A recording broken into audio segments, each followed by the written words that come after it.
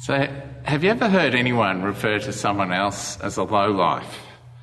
That's not a very nice term to refer to someone as, but it's often earned by someone who performs an act of evil on another person. For example, someone might break into a house and steal someone's possessions, and then people may refer to them as a lowlife. Today we celebrate the great feast of the ascension of our Lord into heaven. To know the power of this feast, and indeed the power of our faith, it's important to reflect on the word heaven. Pope Benedict XVI, in one of his homilies while he was Pope, he preached on heaven. And he said, rather than seeing heaven as a place, it is better to see it as a way of being, a state of being, a form of being.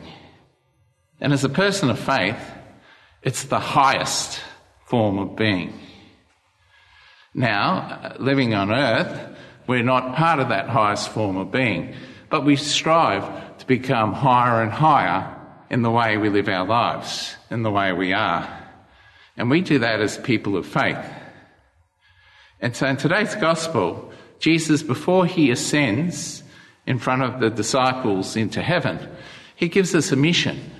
And he says, you need to preach repentance for the forgiveness of sins to the whole world.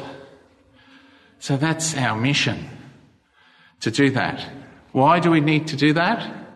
Because none of us, not one of us, is immune from evil. And so the more evil we do, the lower our form of living is. But the less evil we do, and the more good we do, the higher our form of being is. So as people of faith, we need to spread the good news of Jesus, the incredible love that he has for us, and that the risen Jesus is with us always, helping us to avoid evil, to battle, to fight against evil, and to strive for good.